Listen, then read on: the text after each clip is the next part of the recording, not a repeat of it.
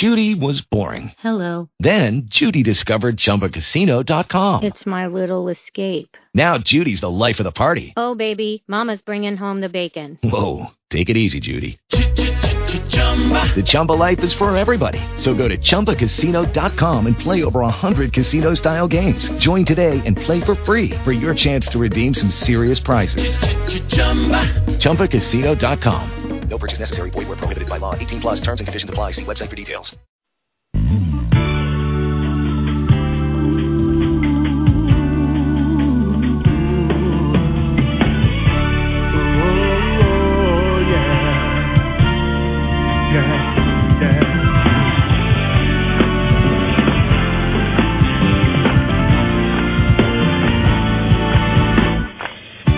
We've already won. Hello, caller. You're on the air. Hello? Hello. How are you?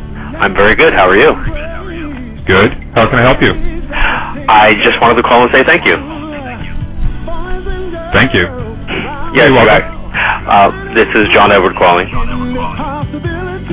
So many weary years, silent tears. Now we give birth to a great new time on the earth. Yeah, my heart is at the door. I'm so humbled that you invited me on your show.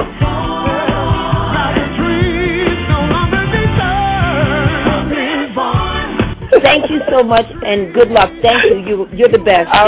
You are so right. You're right on the tee. You have not said nothing that I don't know anything about.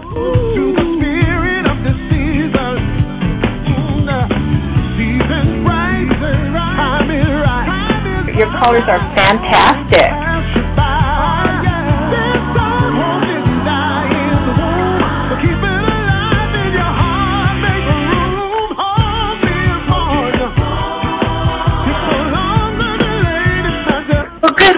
Good luck, Stephen. Thanks for That's wonderful. You know, I feel a lot more comfortable. I felt good tuning in. I just got good energy when the reminder of the show came across my profile. And the fella hosting it has had really great guests and good energy. And, you know, it feels really good. May everybody's heart's desires be divinely blessed. Good. Thank you. And it transcends party lines. The feeling has been shattered. Millions of pieces have been scattered. 'Cause hope, it's all in the air. And in this kind of atmosphere, anything is possible if you believe. Nothing's impossible. Yeah, my soul is happy 'cause hope no longer defers. Now the dream. And I want to thank you so much for giving me a chance to be on your show. I really enjoyed it.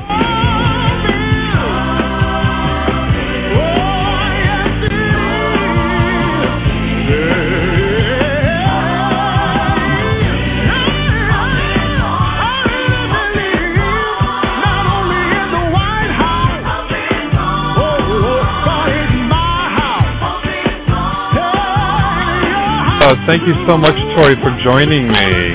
Oh, it was a pleasure. We could have done 2 hours, Michael, you know?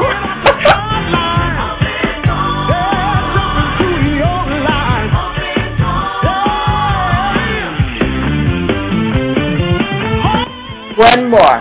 Okay. It's going to be me.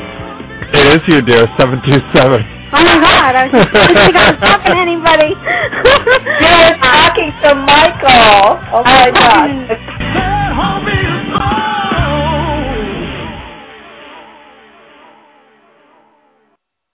Oh, hello there, everybody, and welcome. Yes, it's, I should already know what today is. Tuesday, April 12th, 2011. You're listening to Be the Light Now Radio, and I'm your host, Michael Carbone. Welcome to our second show of the evening. This show is going to be 2 full hours, and it's going to be phenomenal. I'm sure you've seen, if you live in the Cincinnati area, he's been voted the best psychic by Cincinnati Magazine for his mysteriously accurate and compelling readings. He's a regular guest on radio and television, including ABC's The View. Love that show. and has been featured in dozens of articles and publications. Help me welcome to the show, Victor Paruta. Hello, Victor. Welcome to the show. Hey, Michael. It's good to meet you. Yes, finally. Thank you for joining us tonight. My pleasure. So I can tell this is going to be a fun night. Oh, yes. Always a fun night on these shows. So tell everyone a little bit about yourself. Oh, my goodness. Well, I do a little bio here of me. I've been a professional psychic for just over 20 years. Consider myself a clairvoyant, psychic medium. I do, I guess, all the things the typical psychic does. I read cards. I do clairvoyant readings, communicate with dead people, and do some channeling and get psychic impressions and all the psychic senses. You know, I'm predominantly pretty visual. I get images in my mind's eye, and I love the work I do. And I could tell that you love the work you do. Oh, yeah. Very high level spiritually. And plus, you're a busy guy. You like to work. Yes. Well, I'm also a psychic medium also, and this is my way of doing the shows, is helping people to get the guidance that they need, because not any one person, I feel, has the answers. And that's why I have wonderful guests on like yourself to help all my listeners with the journey that we're calling life. Fantastic. Yeah, it's very nice to tune into you, Michael, because once in a while I talk to somebody and I could tell we're on the same wavelength, and I definitely feel that tonight with you. Very high-level spiritual energy with you. It feels great. Well, thank you, and love your energies. A minute, I was posting. We have a chat room also, and when we were doing the intro song, I was telling you I just love your energies about you. Just very, very energetic. So I can definitely tell it's going to be an interesting show tonight. Yeah, that's true. I am very energetic. It's like to work, love doing phone readings, and so I'm really looking forward to doing readings for you and your guests. So you've been a professional for over 20 years, you said? Mm-hmm. Yes, I have. It's been quite a journey. When I was a teenager, I was very sensitive, and I didn't really know what was going on. You hear this story a lot with psychics. Very empathic, and when I was young, I didn't really realize what was going on, but I kept losing myself because I kept picking up on the emotional energies of the people around me. And when I graduated from college and moved to Cincinnati, I was blessed to meet some high-level psychics, and they really helped me understand what was going on. And my very first psychic reading, it was almost like I came home. This is where it's at. This is the knowledge I was looking for. This is what I wasn't getting in school. This is what I wasn't getting in church. I just ate it up. It just really, finally, something that completely made sense.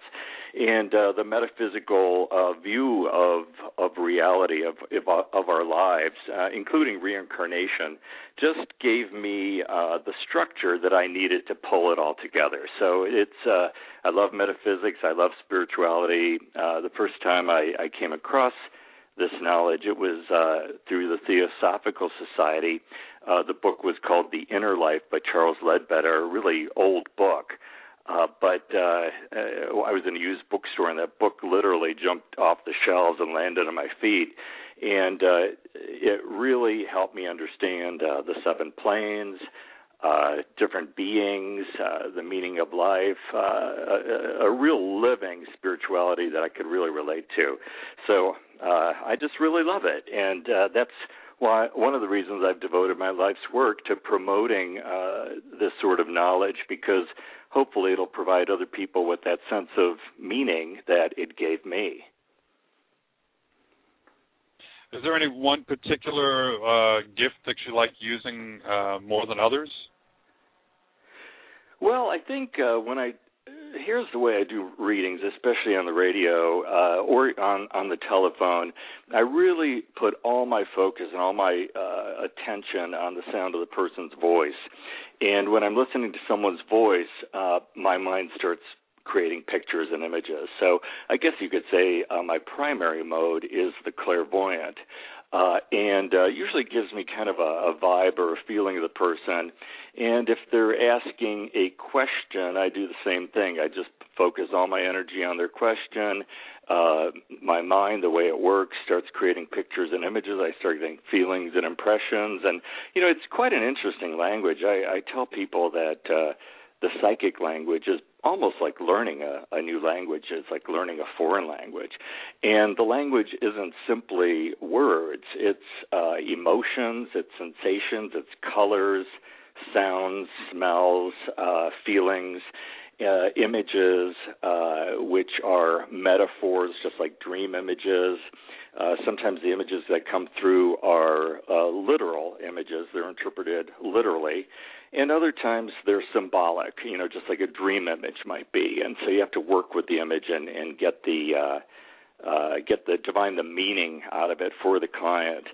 And it's a very interesting thing to cultivate a relationship with that still small voice within, because sometimes it is very still and very small.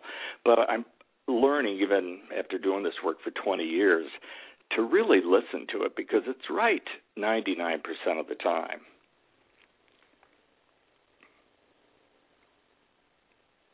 You there? Sorry about that. Yep, I'm here. I had my mic muted. I go to talk, and I'm like, oh, wait a minute. I got to have the mic muted on. Just wanted to make sure we didn't lose the connection, Michael. Oh, no, definitely not. That's why I used to go ahead and I'd call the guests, save on long distance and all. But we have so much energy on this show, most of the time I'd lose the guest. So I found out it's easier when they go ahead to call in, and that I don't seem to lose them for some reason. Yeah, there is a lot of energy here with the two of us. Yeah, I feel comfortable with you too, Michael. I feel like we probably have some sort of a soul connection or a spiritual connection, past life connection, something like that, because I really do feel quite comfortable with you. Makes for a good show. Oh, yes. And I've got some people that live in the Cincinnati area, and they're talking about the expo, and I told them, I said, yeah, we'll be talking about that. So you want to tell us a little bit about the expo? Absolutely.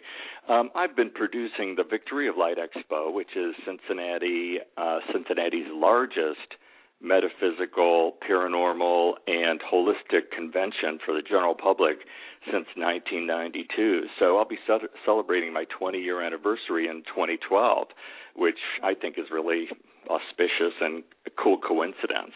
And it really meets a lot of needs for our community. It's attended by 3,000 to 4,000 people over the weekend, and we offer 50 free seminars throughout the weekend. People can attend, and they could learn to develop their own psychic abilities, learn about their past lives, or a lot of aspects of holistic healing, channeling, everything, body, mind, and spirit.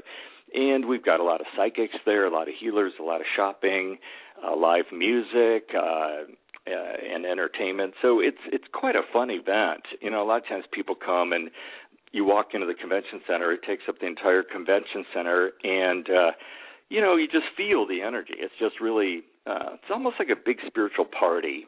And you could be having a bad day and walk into that expo and spend just a few minutes there, and your vibration just shoots right up. And so a lot of the psychics that do the show and who've been with me all these 20 years, to them, a lot of them say it's their favorite thing to do all year. It's like a party, so it's a good time. I'm really honored to be doing it. It makes me wish I was up in that area. Mm-hmm. Yeah, do you have anything like that down in Florida? We've got one coming up in November, but it's going to be in the Fort Lauderdale area. Oh, okay. So there hasn't been too many in my area. Mm-hmm. Yeah, it's kind of an interesting story of how I started doing the Victory Light Expo. A psychic came into my store. She was visiting from out of town, and we were just talking, and she got a psychic flash about, she just said, you should do a psychic fair.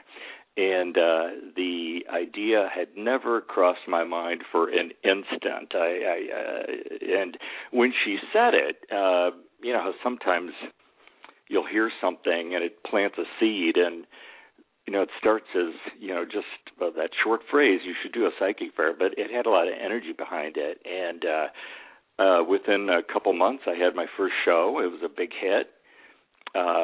Great energy, a lot of angelic energy in the space. And, Michael, I'll never forget that very first show.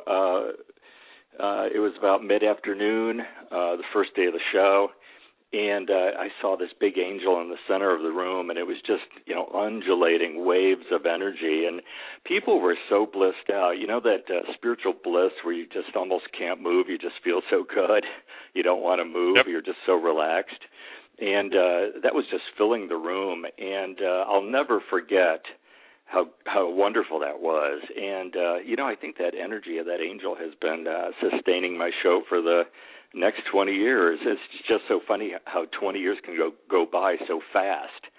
And, just from that little chance meeting at the bookstore I used to have with this psychic from out of town, planting a seed, and 20 years later it's still going strong. It's a lot of energy, a lot of good things have happened over the last 20 years.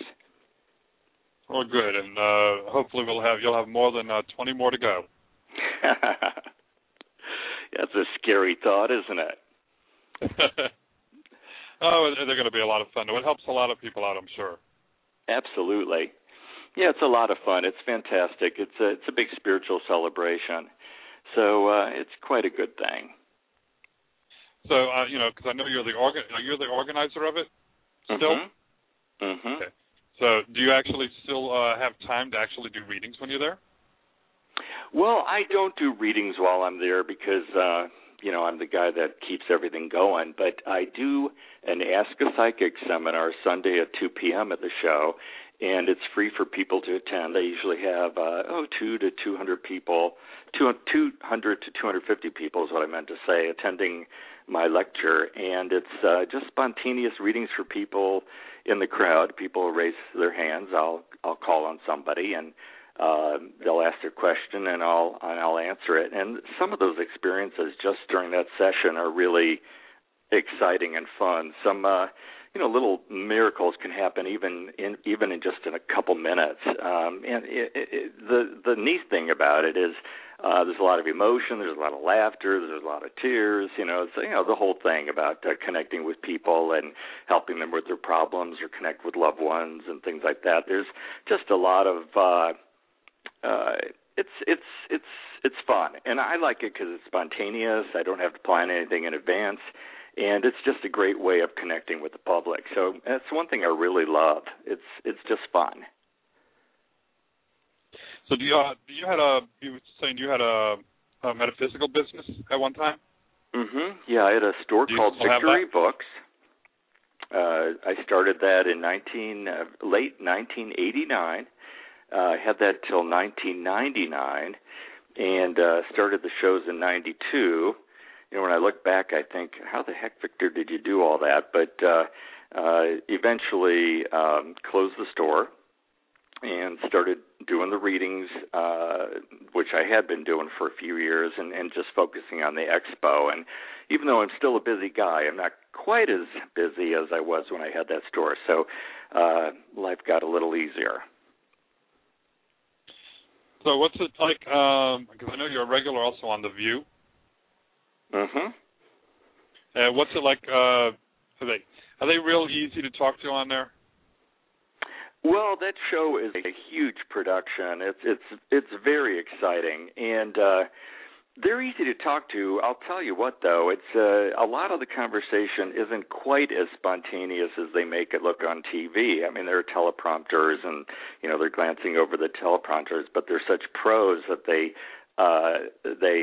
do it as if it's a completely spontaneous conversation. But I was interviewed by Joy Behar and Star Jones, and they're very real and very good people. It's quite a production, though. I'll tell you, when you're there, just like when you're on any TV show, things tend to move very fast. It's very impressive to watch all the machinery behind the scenes at work. And did you ever have spirits coming through, when they're trying to do this show, and it's like, oh, yep, we got a visitor here? Oh, once in a while, yeah. And, when I was on The View, I was reporting on a haunted house that I'd investigated, and I was on with the owners of the house, and that was very interesting. I do a lot of haunted house work. There's actually a neighborhood near Cincinnati. It's Hamilton, Ohio. The neighborhood's called Dayton Lane. It's a neighborhood of old mansions from the wealthy industrialists who used to have factories in that part of town. And the neighborhood association asked me to do an investigation of several of the mansions there. I think I've investigated over a dozen of them. And that's one of my favorite things to do. I love going through old houses, feeling the energies, seeing whether there might be active hauntings there, as well as picking up on the residual energy of what took place in the house over the years. And after I did those investigations, they do an annual ghost walk now based on what I found out. And a lot of the information I gave them was collaborated through historic record and, through things they discovered in houses during renovations. And that is so exciting because you get to really experience what people how they used to live, how they used to think, some of the important events that took place in their lives. And so, haunted house work is one of the things that I really like to do. It's just a lot of fun. Now, have you actually seen, spirits? How do you see them when you communicate? Do you see them like, seeing a real person or? Most of the time, I see them in my mind's eye, but once in a while, I will see them actually with my physical eyes. One of the last houses that I did there, when I'm on my way to do an investigation like that, I don't know if you do this, but I go into a meditative state, and through breathing and visualizations I do, I put myself in the zone. Is what I call it. I put myself in a zone where I'm really, have my psychic antenna up, where I'm ready to do the investigation. I'm just completely ready energetically, and I opened the front door of the house and walked in, and right there was an orb of a boy ghost right there playing on the living room floor. It was the first thing I saw when I walked into the house. And it was just very exciting because I got to see that orb fly around, and right away I could tell it was a really sweet boy and a really nice energy. And as I walked around the house, I felt spirits throughout the house, got some of the letters, some of the names. When I walked into the owner's bedroom, they had a walk-in closet off the bedroom, and I walked in there, and I very vividly saw in my mind's eye a heart. And it was, the organ, a heart, the way you'd see it anatomically. And I said, I see a heart. And I said it was the organ, the heart. Sometimes if you see the heart-shaped heart, that means love and affection. But if you see the organ, it's got a little bit of a different meaning. And I told her what I said, and I said, she said, well, do you know what I do for a living? I'm a nurse in the and I do cardiac surgeries. So she actually works with the anatomical heart every day on her job. So that was cool how that image just popped in very vividly. And wow. Another cool thing, Michael, is once in a while you'll tune into a ghost, and these are really good people, and I feel like we even become friends. We get to know each other, and once I tune into a ghost and feel its presence, and if that presence feels comfortable with me, it will come around and we will connect at some point during the investigation. And that ghost will provide me with the information that I'm looking for. What happened there, if I have questions about certain things that I've sensed, and didn't quite know precisely what was going on, they'll give me that information. And, what's really exciting about this work is certain ghosts will have a real strong affinity to certain people and certain psychics. They will be drawn to someone because that person will have certain interests that perhaps they had during their lives. And I teach classes, too, and the classes that I teach are held in an old haunted house, and it's actually a school. It's called the Baker Hunt Art and Cultural Center, and it was a foundation set up by somebody named Margaretta Baker Hunt. And last summer I taught a class there at the school on ghosts and hauntings, and her spirit manifested in my classroom several times during the class. And she really liked a certain person that was a student in the class named Richard. And the reason she liked him so much is because both of them had a great love for children. And I think he was actually raising 4 foster kids, and a big part of her work in setting up the foundation was so that the neighborhood kids had a place to go to school, and if they didn't have the money, they didn't have to pay for it. And so when she manifested, I saw her standing right behind Richard, and she was surrounded by roses that took the form of a heart. And so I could tell that she really loved this student of mine. And he felt her presence. He was actually a paranormal investigator.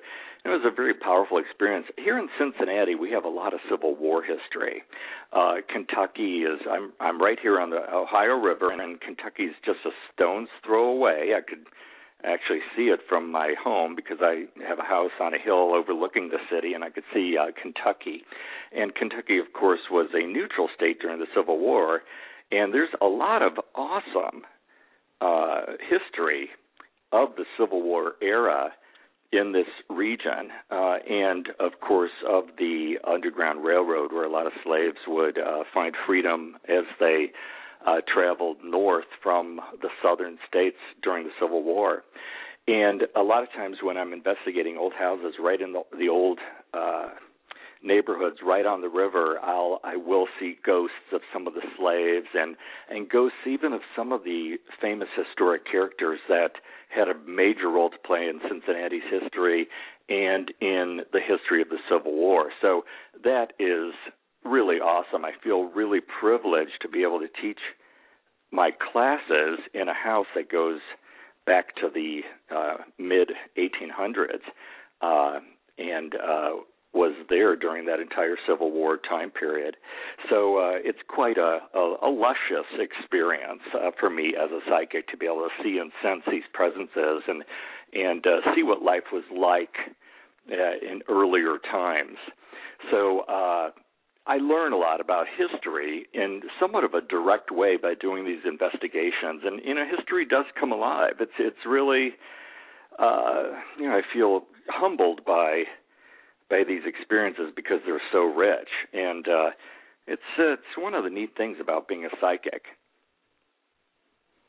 Yeah, it's very interesting when you walk by the old buildings and you can, you take a double look sometimes, and it's like, okay, was somebody just standing there in the windows and mm-hmm. You see them standing or sitting on their porches or the balconies and just enjoying, like they're still, living there. Like they're still alive, exactly, doing what they've always done. Yeah, so that's very special. It's really cool when you walk by a house and you can tell it's haunted because it usually feels like the house is kind of checking you out. It's kind of like it's alive and looking at you as you're walking by. And usually the ghost can tell if you're a sensitive person and if you can see them and sense them. And, some of the ghosts like it and some of them do not. If they could tell you could see them, sometimes they'll disappear. Others will interact with you. So it's quite an interesting dynamic exchange. And also it's really cool how some places are so psychically charged that walking into these buildings, it's like walking into electricity. Every room has such a strong and unique energy, and as you walk through the house, you could just feel all the vivid energies from room to room, from floor to floor. Very exciting. And once in a while, the ghosts will follow you home. but usually not for long. Yeah, they just want to come by and say, oh, okay, this is where you live at. Yeah, I had one that stuck around for 3 nights. She was calling my name. She would, I'd hear footsteps every single night up on my rooftop, keeping me awake all night long, and I was glad when she left after the 3rd day.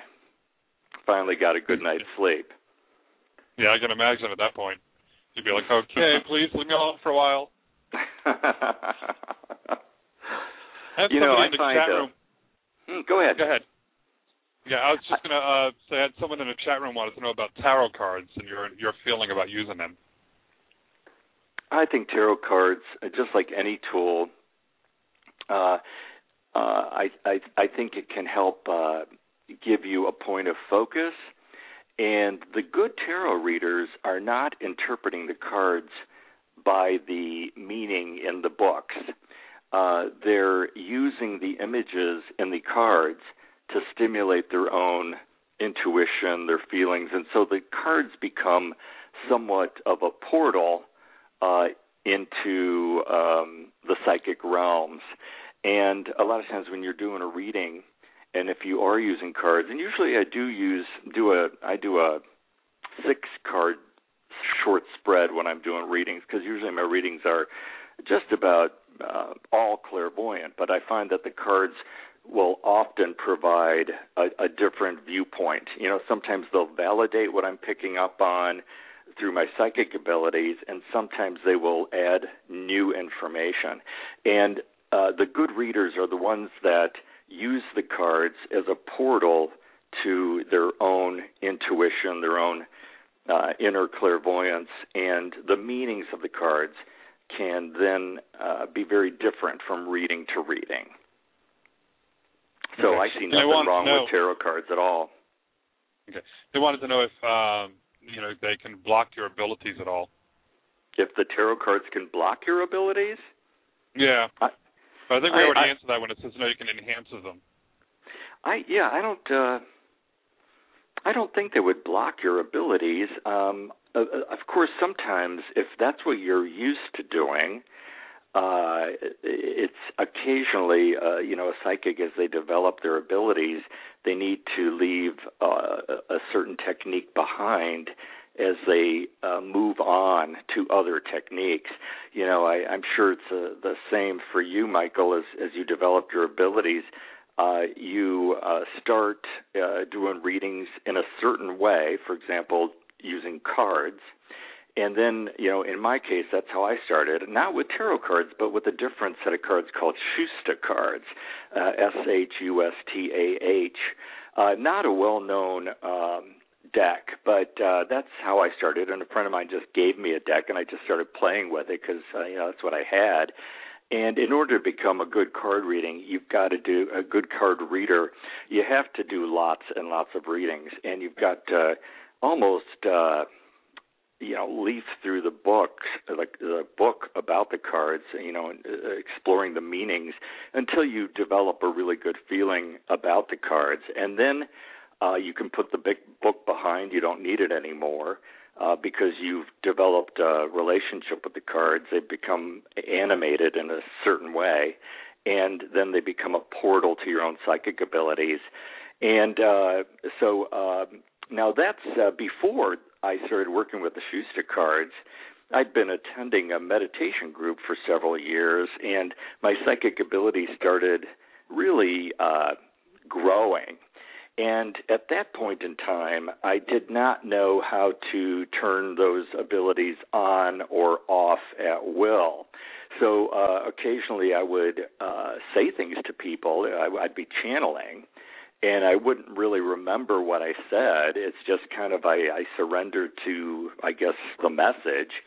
And, I'd be looking at that person, and they'd have this shocked look on their face with their jaw hanging down to the floor. I wouldn't remember what I said. And, that's kind of one of the ways that it started. But as I developed and practiced, I was able to turn those abilities on and off. If you're doing this work professionally, obviously you have to be able to turn it on. And there are times when you want to kind of turn the dial down because, when it comes to picking up on the energies around you, certainly in crowds or in certain environments, you don't want to be completely open. Otherwise, it can be overwhelming. And, so that's one of the things that really need to be developed by somebody who's working as a psychic is the ability to amplify those abilities and to turn them down when you need to. After I became really good with the cards, one day I shook somebody's hand. It was kind of one of those, hi, how are you, shook hands, and I got some very vivid images in my mind's eye from that connection hand to hand. And I asked my friend, I saw a house, I saw his childhood home, I saw a home in the country, I saw a strawberry field, I saw a fence, I saw the road, I described it. I said, is this by chance a house that you grew up in? And he said, yes, that's exactly what it looked like. And when that happened, and it happened spontaneously, I didn't try to make it happen, but that was my first experience with psychometry. And so I realized, let's experiment with this a little bit. And I started doing readings where I would actually be holding somebody's hand or moving my fingers along their palm. And as I touched different parts of the palm, I'd get different sorts of images in my mind's eye that I would then, have validated by them. And then I started using psychometry for my primary reading mode for a couple of years. And then I took classes in psychic development, and during one of the classes I took, the instructor was John Friedlander from Michigan. He's from Ann Arbor, Michigan. During one of his classes, my clairvoyance really kicked in. And the way it worked for me was I'd be looking at somebody, and if I would focus my attention on the space around their physical body and start scanning that space, their energy field, I would start getting images in my mind's eye. And so that's when I started doing aura readings or clairvoyant readings. And so, the way you do readings evolves over time. And a lot of times you don't know whether you can do something or whether something will work until you dive in and give it a try. I remember the very first time I was on the radio doing readings, call-in readings. I had no idea whether I could do it or not, but I was invited to be on the radio by somebody who had a show here locally, and he wanted to take some call-in questions. So I would interpret, get the answers for the callers through my clairvoyance. My friend, a tarot reader, would throw a little short 3-card spread to get his answers for that reader. And interestingly enough, the host of the show used an 8-ball. And for that particular show, every single question, all 3 of those methods matched up. So it was really fun, and we had such a good time. So, anything can be a tool. There are thousands of divination techniques. There's aeromancy, where you can look at the sky, look at the clouds, look at birds flying by.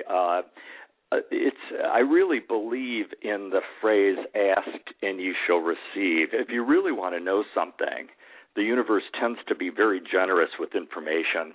And I remember I had a couple people come to visit me, and one of them I'd never met before.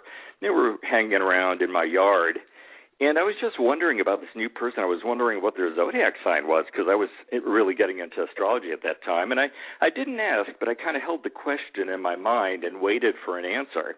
And I was looking up at the sky, and 2 birds were flying overhead, and they formed the Gemini symbol with their wings. And I blurted out of my mouth, Gemini. And I said, "You're a Gemini, aren't you?" And he said, Yes, I am. How'd you know? So a little birdie told me. So it's cool how it can happen. There's flame readings, there's smoke readings. You can read bones, sticks, the I Ching. It doesn't really matter if the universe is always providing answers if you know how to look. And an individual, all of us, we're always projecting what we are. Our energy fields are doing amazing things all the time. And for sensitive people, they can read the energies in somebody's energy field and get information for them if they want to. Yeah, I find it interesting how the different energies, you can find out so much about people. So it's definitely interesting, the different ways we receive the messages.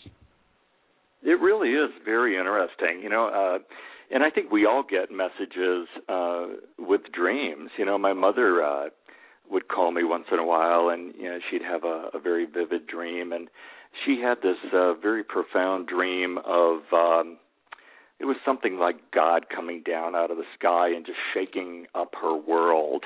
And it was just kind of one of those big dreams that you don't forget. And, she called me and, I said, she asked me what that meant. And I said, Mom, I think something really big's going to happen to you, something very life-changing. And within a few months, my dad died, her husband. And that certainly shook up her world. And, so she was forewarned of that. Actually, a psychic had actually told her that she would outlive him, and that ended up coming true. That was a psychic that used to work at my store with me. And then she started having declining health. She developed Parkinson's, and she had another one of those dreams. And in that dream, she started sliding down this long hole and couldn't hang on. And indeed, shortly after that dream, her health did take a turn for the worst. And she's doing better now, but she's still got Parkinson's, and she's in a nursing home now. It's a tough thing, but her dreams were kind of foretelling that. And, I think all of our dreams, especially certain very vivid and powerful dreams that stick with you, certainly are significant messages for you so that you can prepare for upcoming changes in your life. The trick is just to go ahead and figure out how to interpret those dreams and messages. Mm-hmm.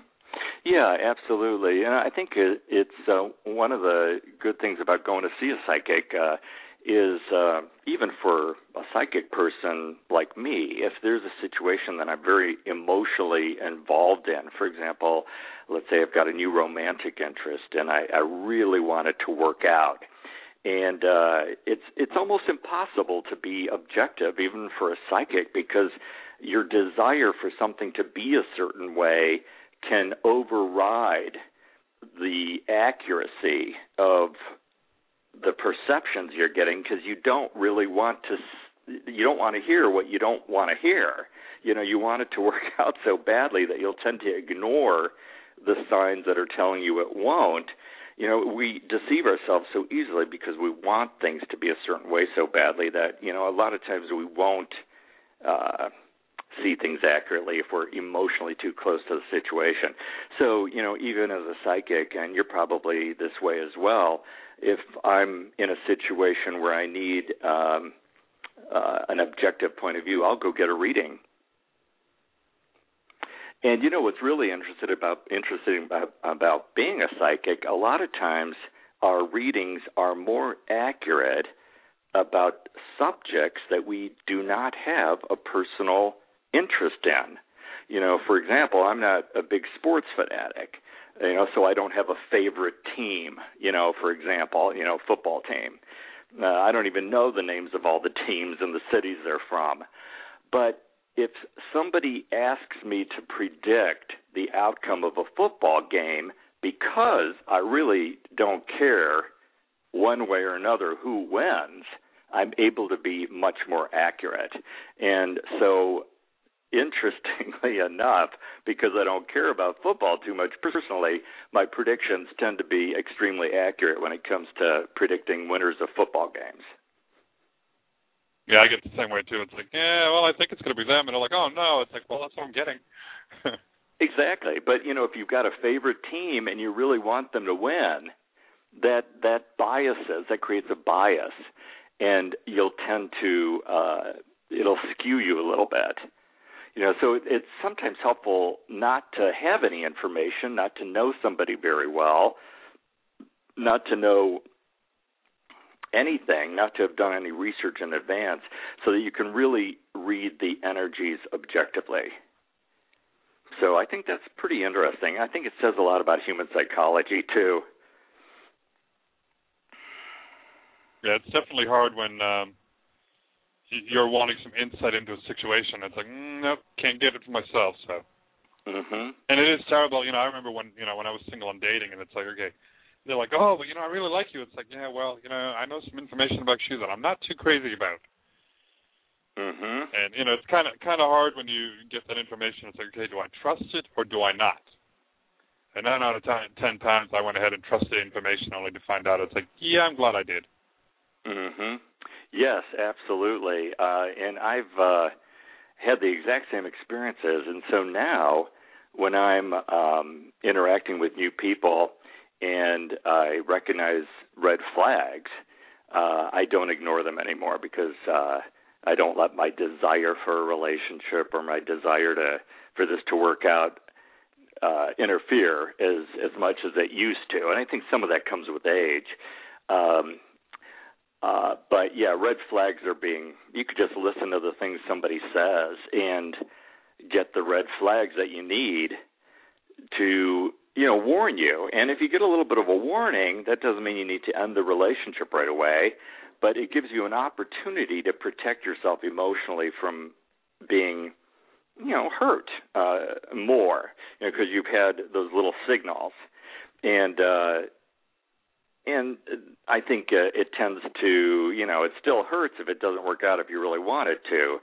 But you can definitely say, well, Spirit was giving me the red flags. And it's better not to get into a relationship if there are too many of those flags. I think the whole realm of human relationships and interactions are so fascinating because there's so much karma between people. And what I find when I do readings for people is that a lot of times two people come together, there's a magnetic force pulling them together, and they think that they're falling in love or that it's meant to be, but that magnetic force that's pulling them together is actually the magnetic force of karma pulling these two lives together so that they can work out unfinished business from past lives. And then later on, they may or may not realize that that's what it was. But a lot of times, karma masquerades as feelings of love, so two people can indeed come together and do the work they were meant to do, that they actually have an opportunity to do. Again, from a previous lifetime, as these stories continue, lifetime to lifetime. Very fascinating. I just love the whole concept of past lives. Yeah, that's definitely an interesting concept. I need to have a past life done on me one day.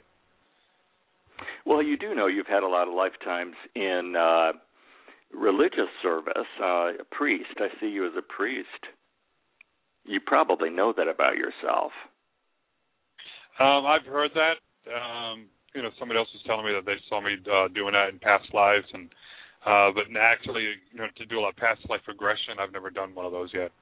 You've never done a past life regression? Well, it's such a powerful experience. At least it's been for me. Every time I've had a past life regression, and because I tend to be very visual, I tend to see things very visually. But the cool thing about a regression versus a past life reading is when you're having a past life regression, you're feeling all those emotions from that past life. So you're re-experiencing some of the strong emotions and strong feelings from that past life. Whereas when you're getting a past life reading, somebody's just telling you about it, you aren't in quite a deep state of consciousness. It's still very valuable information, but it may not have quite the powerful emotional impact. A lot of times during past life regressions, you'll cry, or you'll have just really profound realizations about yourself and the people that are still in your life from past lives. And those regression experiences, Michael, have been some of my most peak experiences that I've had in this lifetime. When you have a powerful past life regression, you simply won't forget it. I mean, it just hits so close to the bone. It resonates so deeply that what you've experienced there's something there. There's something very powerful about very powerful truth. And, of course, a lot of these things these days are moving more into the mainstream. So a lot of psychologists and hypnotherapists have spontaneously regressed their patients, sometimes unintentionally. And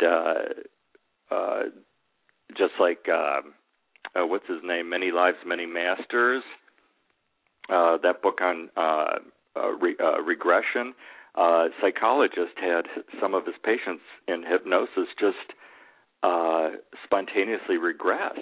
And a lot of those memories can be historically verified. There's a psychologist named Marie Gates who will be at the Victory of Light Expo this coming weekend, and she's giving 2 lectures.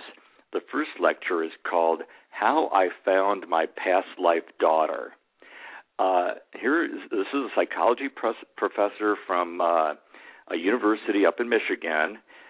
She goes to a hypnotherapist. She has a past life regression. She gets enough information to start doing her own investigation of the facts.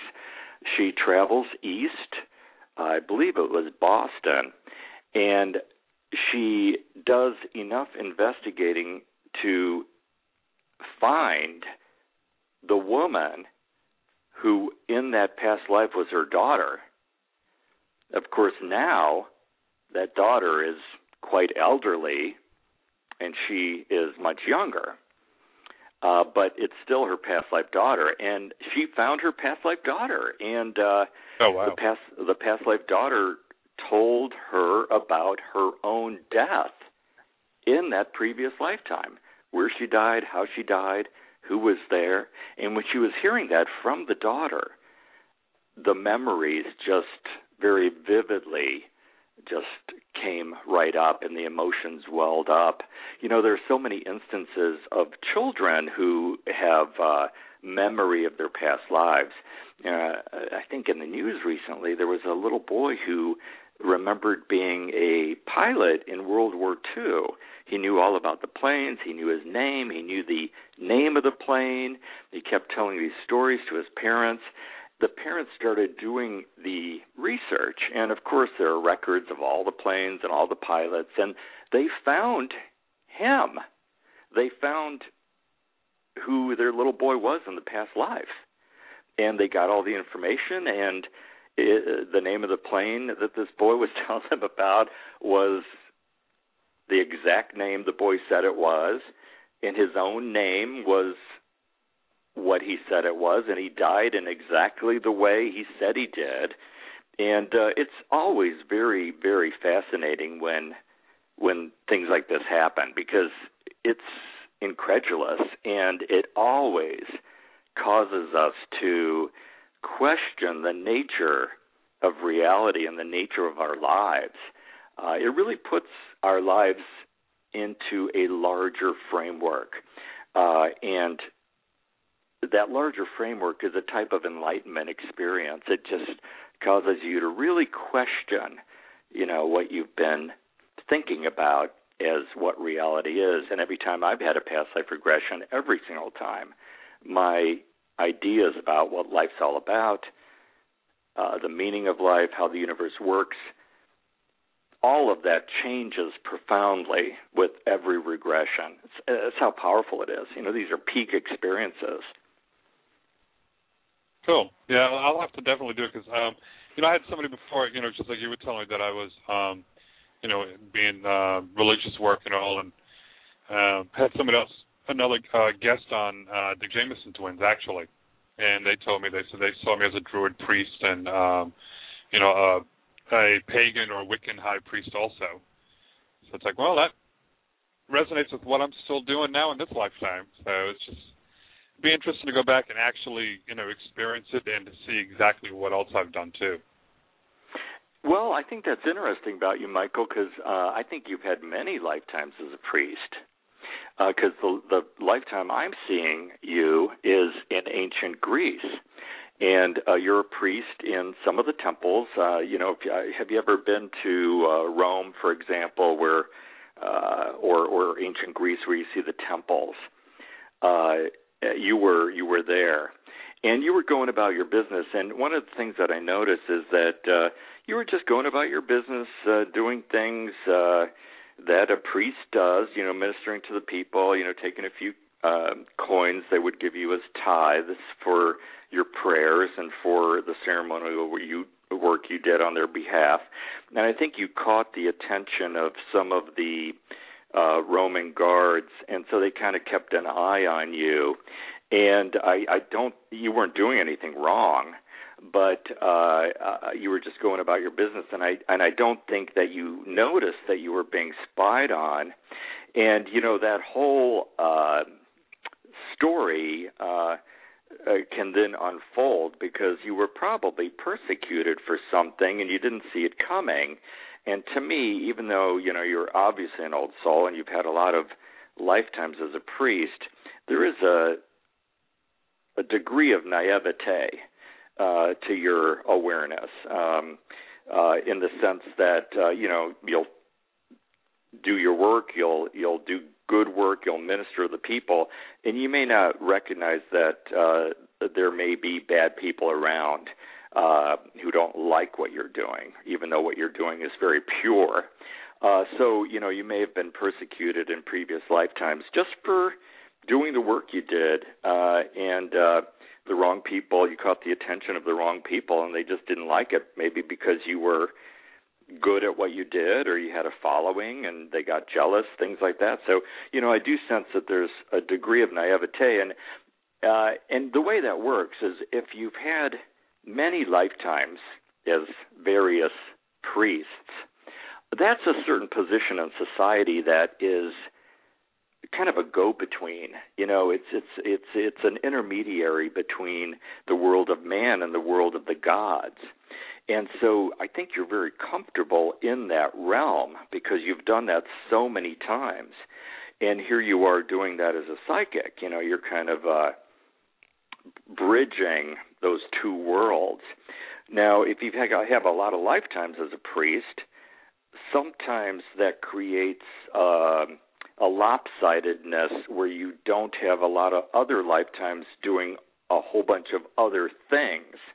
So I think that you're extremely strongly developed in this psychic and spiritual realm, but you may not be quite as developed maybe in some of the other realms of life, such as the more down-to-earth, practical, day-to-day areas of life. Can you relate to that? Yeah, for the most part on there. And in a way, too, on top of being psychic in it there, I am also a non-denominational minister, too. Even in this lifetime, here you go again. See, yep. That's who you are. If you've done something like that throughout so many lifetimes, there's that's really the essence of what you are. And I think it's interesting that you have expressed that through so many cultures, through so many different ways, sometimes through a structured religion. Right now you're in a non-denominational minister or reverend. You've got this radio show that you're doing, which is another kind of threshold career where you're bringing guests in for other people to hear, so you're kind of bridging worlds. It's kind of an interesting place. It's a go-between place. It's one of those magical places, threshold places, like the place between the woods and a clearing, or the woods and a stream. Those transitional edge places are very magical. Well, good. I'll have to see what opportunities are coming up for me and just go with the flow and enjoy this lifetime again. Now, one thing I can tell about you is that you really love animals, you really love nature, you really love babies. All that stuff, I think, is a big part of your essence, because I see you having a lot of lifetimes in the woods, in nature, and the nature spirits, and St. Francis, who's the patron saint of animals and children, very, very close to you. I bet you love seeing animals in nature. You probably love seeing the birds and oh yes, things like that. Your soul just delights in that sort of thing. So if you're ever feeling blue, go for a walk in nature. Spend a little time on the beach, watching the dolphins swim by and the birds fly by. And in no time, you'll just be imbued with an amazing spiritual energy. I also feel that you are a very creative soul, and I hope you're doing some writing. It could be anything from poetry to just a very loving little email or letter to somebody. You definitely have the spirit of a poet or an artist, somebody who can be divinely inspired and channel or bring those divine messages into written form. I would think that you probably do that, and you delight in doing that. So I hope you are doing some writing and some creative expression in your life. Yeah, I have actually written a book about 2012 and messages that I've received and what's going on in the with the world right now. So it's messages that I had received before, and I've had a lot of people telling me I need to write more. Mm-hmm. Well, I think not only, I hate when people say you need to, because it kind of puts almost like a burdensome feeling on it, like, it's something you have to do as if you're not busy enough. But, truly, I think what they really mean is that you would really love it if you gave yourself a chance to do it. I mean, I can tell that you're very inspired. I'm also sensing a male presence around you, Michael. He is right behind your left shoulder, and there are a couple of male beings there. One looks like a druid, so I think you might have a druid spirit guide, and then another one reminds me of a character like Walt Whitman or Mark Twain, smoking a pipe. He's sitting on the front porch. He's watching the boats go by the river. He's doing a little writing. Very, very delightful. I also feel, Michael, that you have a refined sense of taste. I bet you like certain foods, and if something isn't prepared well, you're quite disappointed. You've got somewhat of a, what's that called, gastronomy or, gourmet, whatever. You've got a lot of that. You expect food to be well prepared. And if you love it, you'll share it. You've got a strong maternal instinct. Do you have any kids or adopted any kids, anything like that? No. No, you know what, okay. Mike? Yeah, Michael, I just think if you could have nieces, nephews, young people around, at least once in a while, or even dogs, that'll fulfill that kind of maternal instinct. I think that's something you love. Yeah, that would bring you a lot of delight. A good friend of mine, she's got a 2-year-old and expecting another one right now, and I actually saw both the children coming, so I feel like a real close attachment to her daughter, and this other one here should be her son. So that daughter's how old's that daughter now? She's going to be 2 in November. I bet you enjoy interacting with her. She's pretty special, and she's very psychic. Yeah. And I communicated with her during the whole pregnancy, so it was kind of interesting for that one. And you know what is interesting? That's one reason that little girl feels so close to you. Because I think she felt those connections before she was born. You know, that connection you made with her. I think after she was born, I think she felt like, you know, here's Michael. I know this guy. You know, because you had connected energetically before she was born. So she probably feels quite comfortable with you. She's quite a strong, bright little girl. Oh, yeah. Yeah, she's definitely going to be a little healer, too. Mm-hmm. She reaches out to people who are sick, so. She's also a channeler, you know, out of the mouths of babes. Yep. Have you heard her say amazing things? Nothing yet. Not yet? Well, keep listening. Because they speak without really thinking. It's very spontaneous. So what comes out of kids is extremely pure. You know, there's no motive. It's just it just is pure channeling. And I think you'll be quite amazed at what this little girl comes up with. Yeah, it's going to be interesting because she's actually Irish, so her family's originally from Ireland. So it's going to be interesting knowing, you know, I had been past lives a Druid priest and getting to talk with her. Mm-hmm. Yeah, and you said there's a boy on the way? Yep. Yeah, I saw a boy coming, and she told me, she said, oh, no, I'm not having it anymore. I said, yeah, you are. And she just found out she's like 12, 13 weeks pregnant. Wow. Well, you know, I predict that boy is going to be a very successful businessman, very grounded, very down to earth, very stable. Good kid. It's going to be interesting interesting for business. To see when.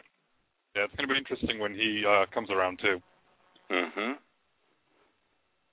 Mm-hmm. So do you want to take a couple of calls and see who else we can help? Sure, I'd love to.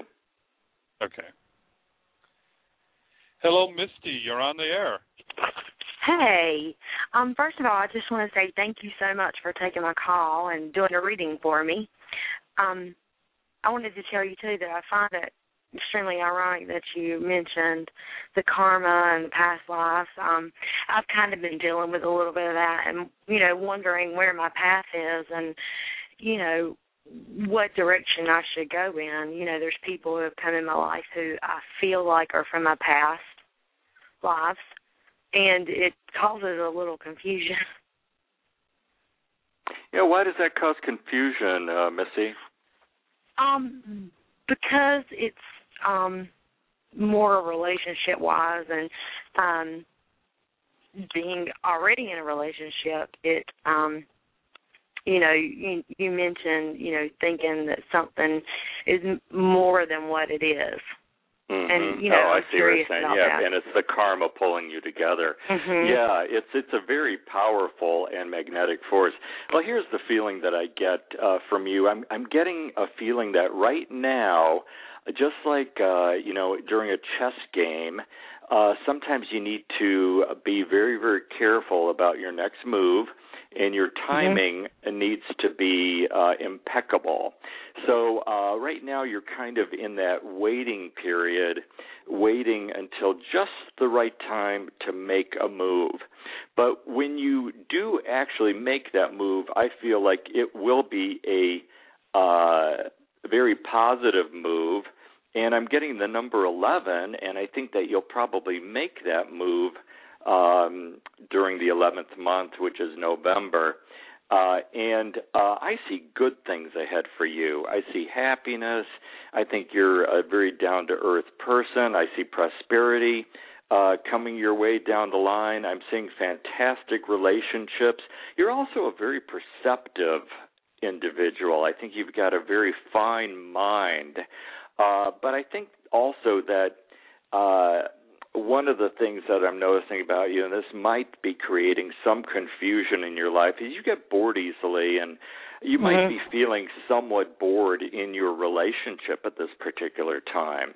And so you might need to introduce new experiences into this relationship, because you like to be out and about. You don't want to be home all the time. You don't want the TV on all the time. You know, you kind of want things to be more interesting, because really what it comes down to it, I think you're a very curious person, and you also have a desire for travel. You've got an ability to work very, very hard. I do see a past life that you had out west, and this was during the time period in which they were laying the railroad lines. And so what you saw was a lot of people working very, very hard, taming the Wild West. I do feel that in that particular lifetime you were a woman. I feel that you were married to a successful businessman, somebody quite wealthy and quite powerful. And you did do a lot of waiting for the husband. You know, the husband tends to make the moves, be more of the proactive one. And but you love to travel. So anything where you're traveling, anything where you're curious. I'm also feeling that somebody around you seems to have illness. It's possibly cancer. I feel that it might be in the reproductive or lower abdominal part of the body, and it might be somewhat serious. Are you consciously aware of anyone around you that does have somewhat of a serious illness?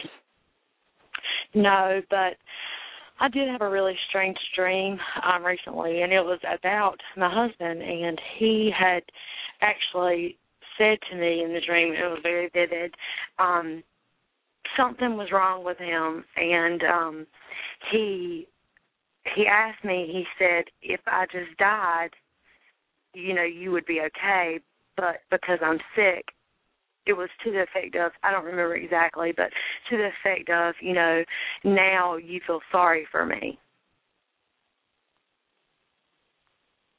Mm-hmm. And so how did you interpret that? Just like within my everyday life. Yeah, that sounds almost like one of those literal dreams. I mean, in my dream, it was like he was dying. Well, you're communicating with one another in the dream state, and you might be having a type of conversation that you wouldn't have in your waking life. Right. And I think that's a powerful dream. Well, obviously, what you'll want to do when you have a dream like that is, first of all, you'll want him to go have a complete physical and make sure that you rule out any serious illnesses. But another way to interpret that dream is that he might be fading out of your life. Mm-hmm. Well, the relationship might be diminishing. Right. And it's really strange because he's one of these people who I know would love me no matter what I was, who I was, regardless. But it's like I'm having so many changes within myself. Like, you know, I'm curious, you know, about the spiritual, meditating, and, you know, I don't know. I feel like I'm something, but I don't know what I am. Does that make sense? Well, I think it makes sense because you're a very rich and complex person, and you know, know thyself is a very important rule. I think Plato said that, know thyself, and it takes a long time to get to know oneself. And I see another past life of yours, and it was indeed in pre-Columbian. This would be Aztec or Mayan, you know, the pre-Columbian pottery. I guess that would be Central America, or it would be Central America, Mexico. You know, you had a lifetime there. And another thing that you like to be out and about. You're just a very energetic, hardworking person, easily bored. You need stimulation. You are social. You like people. You're curious about people. if you want to meet people and somebody says you can't, you won't be happy. You really, want to meet more people. I think that's an essential characteristic that you have. So you really do need to be social. And, you love music. I was telling Michael how nature to him is medicine. I think music to you is medicine. So if you're feeling blue, you might want to go see a musical performance. There's nothing more healing than hearing live music. So if you might find a symphony concert or some other sort of live musical event, you'll find that always does wonders. And, I really feel like your friends are important to you, but you tend to be somewhat disappointed, and I think that's simply because of the boredom factor or wanting things to go a certain way, and when they don't, because people may not have the same plans as you do or the same desires as you do, you tend to be somewhat disappointed. Do you see how this other person plays into my life? If it's a karma, I mean, I've heard, that it's a past life agreement, and that was it. I'm just not sure what this person is supposed to be to me in this lifetime. Well, let me tell you what I see, and this is one of the reasons you're confused. You have a great deal of unconditional love for this person. Do you feel that? Do you feel that welling up within you when you're around this person? Well, the reason you have that is because you were this person's daughter in a previous lifetime. And almost always when you see a past life relationship of parent-child, there's going to be a really strong bond of attraction and unconditional love.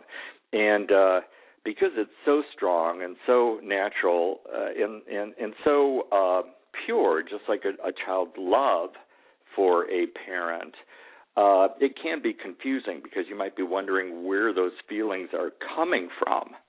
And because he was your beloved father in a previous lifetime and you looked up to him so much, I feel that those strong feelings of love and longing are still alive within you because they're being triggered from that past life. And in that past life, he had to spend time away from home.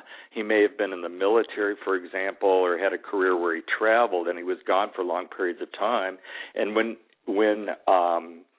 he was gone, you missed him terribly, and you just counted down the days until he got home. So, the memory or the emotion of that longing is going to intensify the desire to be with this person. So I can certainly see why you're so confused by that particular relationship.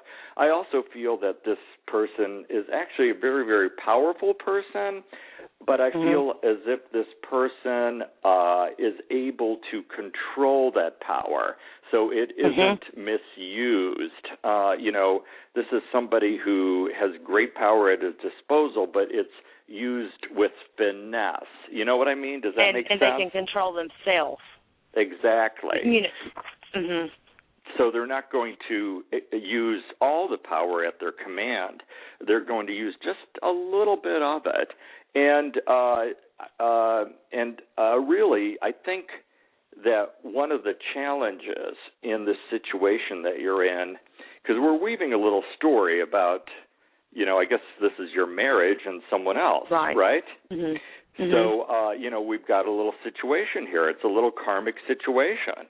You're a little bored with your marriage. You've met somebody who was extremely important to you in a past life. The emotions are there, very powerful, very overwhelming. What do you do with them?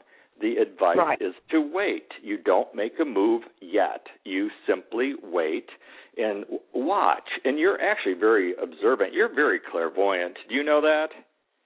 Yes, but I don't know how to use it. Well, I'll tell you how. I know that sounds extremely confusing. I have been told that so many times, but I have no clue how to use it. Well, I'll tell you how it works for you.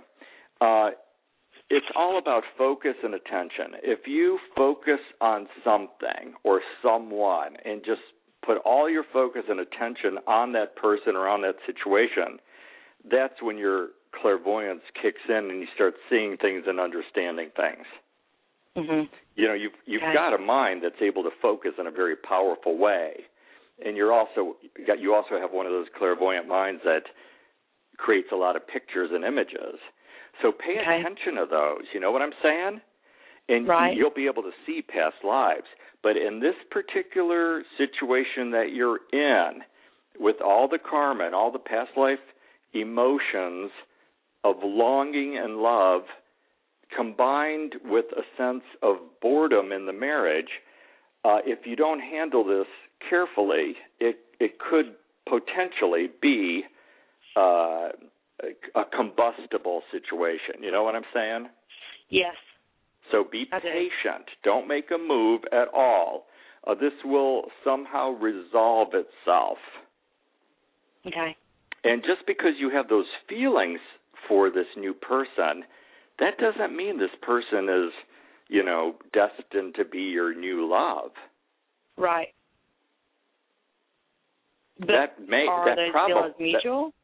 Exactly, or that the feeling's mutual. I mean, there is some mutual affection, but it may not be with the great degree of passion and longing and affection that you feel for this individual. Gotcha. So I would probably assume that this person isn't experiencing you in the exact same way that you're experiencing him. You know what I'm saying? Gotcha. I do. And that way, it is indeed an exercise in self-control, because if you give way to these emotions, you just may end up creating a big mess. So be patient and have self-control. And I have one other question. Do you see any of my past lives during the war times? As a child, I had an extremely vivid dream of and it was like the same dream over and over of war, but it was not a recent war; it was long ago. Mm-hmm.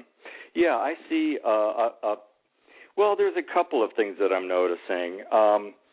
There is a connection with the Napoleonic Wars. You know who Napoleon is, of course. Mm-hmm. You might want to do a little research on that period of history, maybe a little bit about Napoleon.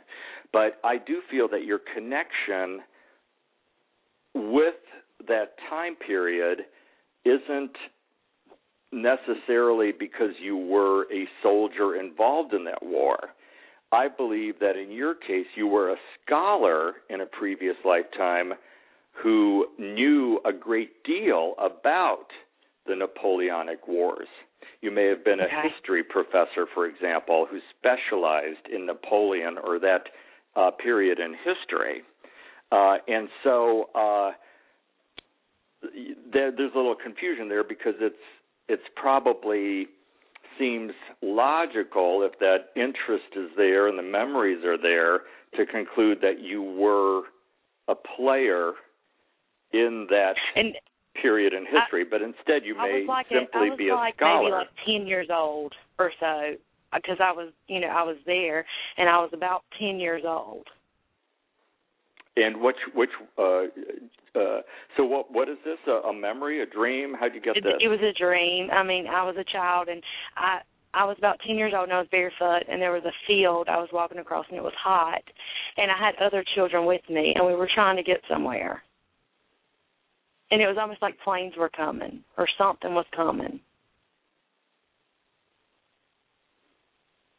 Michael, do you get anything on that? No, I'm not picking anything up on that one. Yeah, I don't really think I don't really see that as a past life memory. Okay. I think it's more of a sense of that dream, I believe, was communicating to you or reflecting this sense that you had perhaps at that time of being a little lost, a little confused. When am I going to get to my destination? When is this journey going to end? Again, it's obvious to me that one of the lessons in your lifetime that you're having right now is patience. Mm-hmm. Right? Yeah. It's the journey, not the destination. Okay. So if you can enjoy the journey, it'll be better for you than not enjoying the journey because you haven't reached your destination yet. Right. You know what I mean? I do. You're more vividly in the now moment if you're enjoying the journey to wherever you're getting rather than ignoring it or waiting, wanting it to be over and wanting to be at the destination. Right. Understand. So, and I have one last question. And then I can't do that. Yeah. I can't do that. You're taking up. If you want to do more readings with him, contact him on his website. Very good. Thank you. You're welcome. You're welcome. Dear. Good talking to you. You too. Yeah, just with so many people in line, it's just like, oh, I hate doing that, but have to go ahead and do that, or we're going to run out of time here. Oh, I know. I can't believe we've already been talking for so long. I know. It's like, so that's why it's like trying to keep it down to a couple of questions and kind of hard to say no. Hello, Deborah. You're on the air. Hi. Thank you for taking my call. Hi, Victor. Hi, Michael. Hi, Deborah. Hello, dear. How can we help you? I felt like I related so much to that lady. Just a lot of things that she was saying coincided with my life in the past 2 years.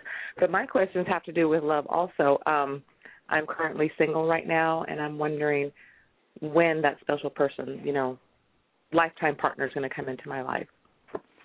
Well, I'm going to tell you two things. I'm not going to answer that question yet, but I want to tell you my very first immediate impressions as I am tuning into you. Number one, I see an angel around you. Number two, I see a older male figure in your energy field. This will be a father or grandfather. He's very delightful. I really like this guy. He's in a space where he's just completely taking it easy. He's got downtime. He's got time to rest, to read, to lie around, to just enjoy the day.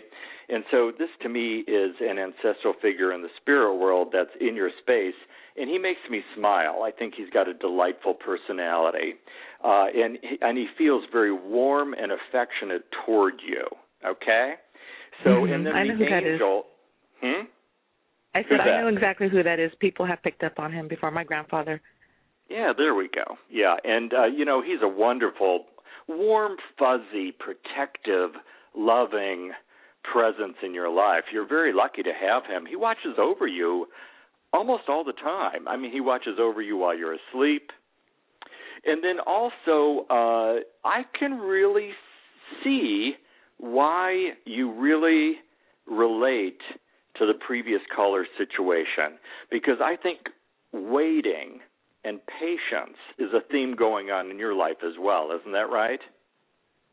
I have been told by ex-boyfriends all the time that I'm very impatient.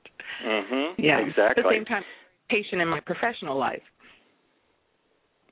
Just impatient in my personal life. You are patient in your professional life and impatient in your personal life. Okay. Correct. Yeah. And so I think this is actually a really good time for you to kind of focus on home. I also see, again, I'm getting an image of you inviting someone over for dinner. It'll be one of those candle-lit dinners that you prepare. And I'm also feeling a little bit like, even with that, let's say you invite somebody over for dinner, and at the end of the evening, let's say this person says goodnight and leaves, and you don't end up making mad, passionate love or, jumping into a relationship. You might end up being quite impatient. But, you've got to take it for what it is and take things actually very, very slowly. I'm also feeling that you do have a little bit of a jealous side to you, and I think that that's something that you need to control, because that could be a very destructive thing, because when people are jealous, their imaginations can play tricks on them. And so they might think, I like this guy and he's paying more attention to somebody else, and I'm getting upset. So, yeah, you do have to be patient. I really can understand that. But I'm also getting an image, and this is your grandmother must be on the other side, too. Is that correct? I have one yes. But one I have grandmother one that's on the other side, because she is showing me the same scenario I just described, and yet it has the outcome that you are indeed looking for. And I think you are going to meet a soulmate, and I think you're going to meet, it's going to be very exciting, because this will be somebody who's strong, somebody that you will respect and look up to, a very bright, creative, talented, multifaceted, quality individual. And you will just be thrilled. And, you know, this grandmother is just jumping for joy. So love will indeed be coming your way. Now, I don't see that happening this year. I think that'll probably be happening about a year from now. I'm so impatient. See, so patient is good, because you've got to focus on yourself right now. So this is a time for spending a little time, maybe doing a little reading, doing a little research, maybe doing nice things around the house, maybe cleaning, redecorating, learning some new recipes. You know, I also am sensing an animal. Do you have a cat or a dog?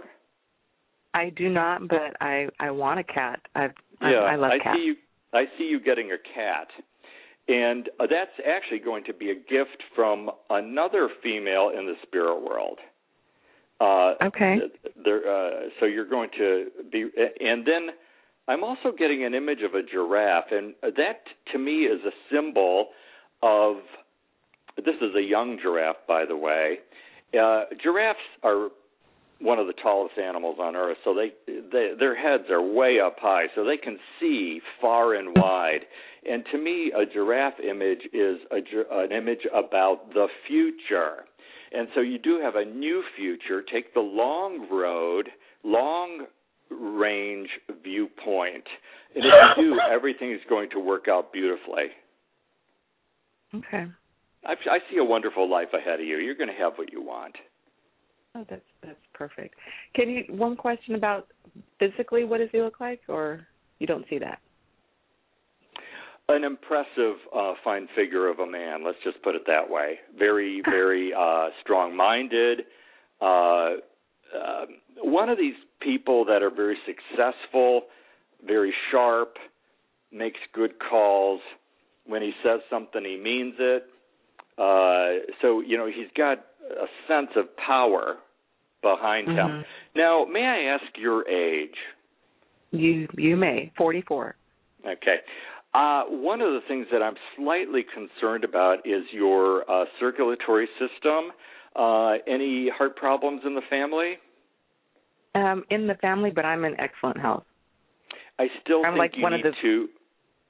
I still think that's something that you need to be mindful of, because I feel that there is a potential for, what is that? Is that a thrombosis where there's a thin part of one of the blood vessels and it could bubble up? Is that what that's called? It's not called a thrombosis, but it's like a weakening of the vessels. Yeah, I know what you're talking about. Yeah, and you know, there's a name for that. I forget what that's called. Do you know, Michael? Is that an aneurysm, or it's where there's a weak part in one of your blood vessels? Yeah, so it sounds like an aneurysm.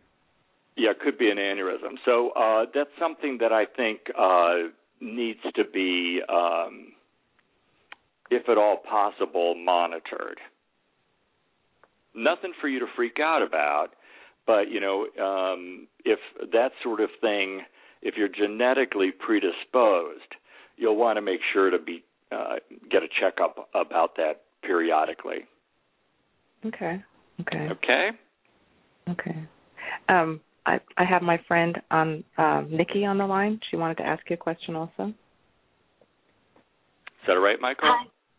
Yep, that's fine. Hi, Victor. How are you? Hi, Nikki. How you doing? Good, thank you. Thank you so much, folks, for taking my call. Victor, my question is similar to Deborah's about, my love life. I've been single for quite some time as well, and I'm just looking to know when I will meet that lifetime partner and, what he may possibly look like. Mm-hmm. Well, the first image I'm getting of you, Nikki, is that you are indeed stuck. And then I'm also feeling that there is negative energy being directed at you by an ex. Did you have a difficult relationship that may have had a difficult end where this person might still be holding anger toward you? My ex-husband, actually. Mm-hmm. Energetically, I think that that's one of the reasons that you're stuck. Energy follows thought. And, your husband may not be, a witch or know what he's doing, but since energy follows thought, I do feel as if he has some malintent and certainly impatience and frustration toward you.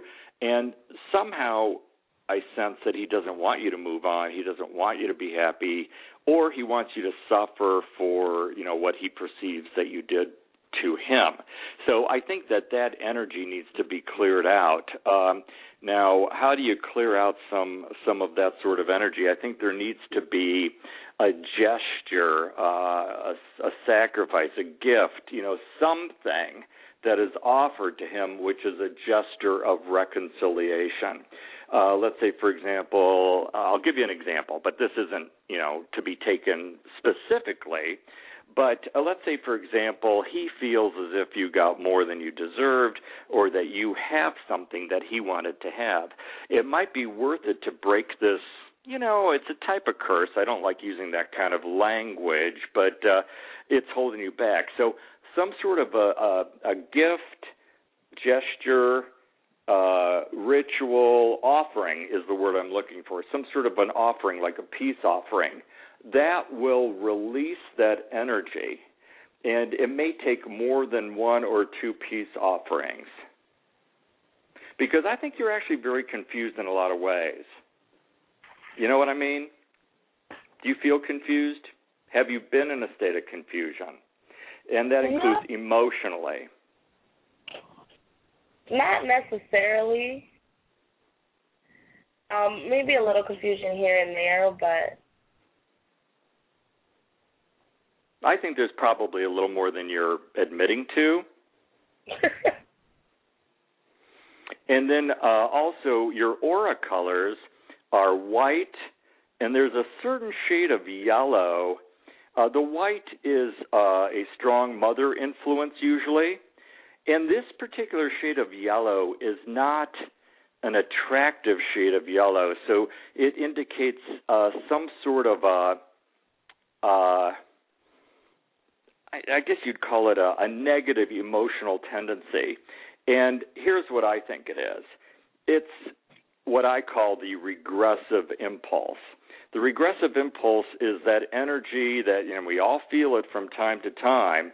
It's that energy that says, I just want to keep the covers over my head and not get up in the morning. I don't want to deal with this. I just don't want to deal with life. And I think you've got some of that sort of energy. And so, so my advice to you, and this would benefit you if you could accomplish this, try to deal with things that come up directly. You have a tendency to not deal with things directly. And sometimes if you don't deal with things, they can descend into more of a chaotic state where you lose control of the situation. Whereas if you're proactive and you deal with them directly and get them done and over with, you can kind of move on. So I think that aside from the bond that your ex has upon you, I think that there are other limiting energies in your field, and the regressive impulse is one way to label them. And so you're going to have to try harder to go after what you want instead of giving up on it if it doesn't come to you easily. You know what I mean? Yep, that makes perfect sense. Okay. Very good. Well, good luck, and just give yourself a pep talk. Go for it. Keep your eyes wide open. Watch, see what's going on, when something that you want is within reach, grab it. Don't wait. Okay? So do you see that lifetime partner or no? Not right now? It is not currently within view because your state of consciousness is like somebody who is on an island alone or in a prison alone. You know what I mean? You've got to free yourself from these limiting energies that are holding you back. Okay. Makes sense. Okay? Free yourself. And you can do that through prayer. And, of course, the offerings. You know, sometimes a little ceremony, it doesn't have to be anything formal. It could just be something spontaneous and creative where you're, you know, it's a form of prayer or, kind of calling to the gods to free you from this dungeon that you're in can help generate the type of energy that will indeed free you. I also think that when it comes down to it, forgive me, I don't mean to be critical, but I really think you have some growing up to do. You know what I mean? Now, you could be an old woman and you could still reach a higher level of maturity. I mean, maturity is an ongoing process. You know, you don't reach maturity at a certain age. No matter what level of maturity you're at, you can stand to be more mature. And I think that that's what I mean by that. Emotionally, there needs to be growth and maturity taking place within you. Okay. Okay? All right. Thank you. Okay. Sure. Good luck. They were wondering, it's like, oh, 2 calls at once. Yeah, they let me know ahead of time. They were actually doing a conference call with each other. Oh, okay. That's why we had, she said her friend was on there. They let me know ahead of time, so. Yeah, I think when people are in negative states of consciousness, it's really important that they take really good care of their health. It's important that they get the rest they need, eat good food, exercise, and try to think good thoughts, read inspiring material. And, you know, I really feel with that last caller, she needs to shake it off, you know, shake off this wet blanket feeling so that she can move forward with her life. Yeah, it's a hard thing to do, but, you know, we've all had to do that at one point. Absolutely. You know, and it's amazing. You can be in that state of consciousness for years. You know, so, you know, people do occasionally get stuck. But when you do notice that you're stuck, there are people that can help you. I mean, you know, that we need one another. I mean, I once in a while I run into people and, you know, they've got certain problems that they're dealing with, and I do advise them to seek professional help because a lot of times we need a helping hand because we're in a situation or a state of mind that we can't get ourselves out of on our own. You know, that's why there are professionals, that's why there are healers, therapists, people who can guide you because you can't see, so you need a guide. You know, just like a blind person might need somebody to guide them through a treacherous passage. Cool. Let's go ahead and bring, let me see, Linda, you're on the air. Oh. Hi, Michael. Hi, Victor. Hi, Linda. Here, how can we help you? You know what, I'd like to know, Victor, if you see, I've been married and divorced. I haven't been in a relationship for a long time. I've been working on myself. Do you see possibly a relationship in my future or maybe a committed relationship? Yeah, I do see activity in your future. But, you know, I really do feel that there's a relocation in your future as well. You know, this must be the theme of the day. I didn't check my astrological information for tonight, but obviously every caller is somewhat stuck and somewhat bored. Can you relate to that? Yes, but I'm working on it. I'm aware. I ask to be aware. Mm-hmm. Sometimes, you know. Where do you live? What part of the world are you in? I'm in Florida, and I'm That's on the what I East thought. Coast. You're on the East Coast. I think you're going to end up relocating to another part of Florida. I do see love in your life. I wouldn't be a bit surprised if you ended up relocating maybe a little south of where you are and possibly even west of where you are. It's going to be southern Florida. And from what I know of Florida, it looks like it'll be southwestern Florida. So I believe that's Naples, Fort Myers area. I think eventually you'll settle with a wonderful person there. The guy that I see you with has a full head of brown hair. He seems like a bright guy. Temperamentally, I do feel as if you will be well-suited to one another. I think it'll happen, but again, not this year, probably in about a year and a half or so. So you've got some exciting changes coming up. I did live in South Florida. I don't like the congestion. I felt very trapped, and when I was in South Florida, I came from Illinois to South Florida, and there was a lot of crime, and a lot of crime happened to me. Oh, where were you, in Miami, or? I was in Pompano Beach, and actually I was considered in a nicer area. I was on the intercoastal. Mm-hmm. But I literally had people almost waiting for me in the parking lot, not, targeting me per se, but I was a victim more than once. Yeah, well, that doesn't mean it's going to happen again. Obviously, there's a lot of drugs, there's a lot of gangs, there's all kinds of weird stuff going on all over the place. And you really do have to be vigilant. But in this will be a different story. I do see you living near the beach. I see you in a nice place. I see it being safe, and I see prosperity also down the line through this new relationship. So I would give it. It's going to happen in less than 2 years. Can I ask you? I have a brother. He's not with me now. He's physically challenged. It's very important to me when I'm in a relationship, and he's hard to get along with. He's very headstrong, but I feel it's my responsibility because my parents are deceased. Will this man accept him? Because my brother can be a crumb bum. He is a crumb bum, but Are you a caretaker? Is that what you're saying?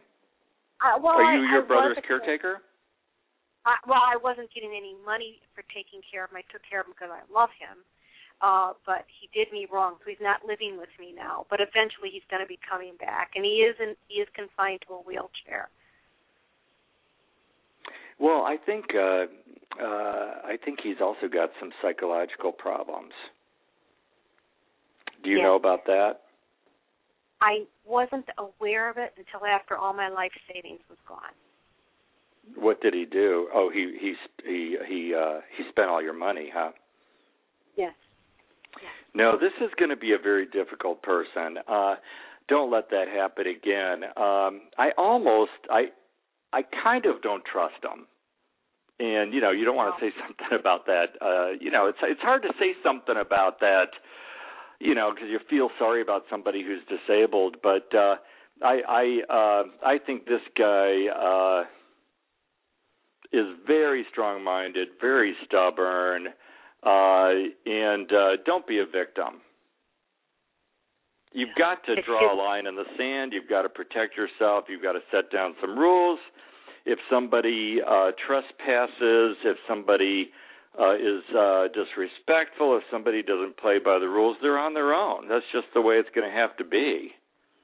You have to be careful because sometimes people can hang on and it ends up being almost like an albatross around your neck. And, you've got to make these sorts of decisions on your own, but I don't believe this is a situation where all of a sudden he's going to be good.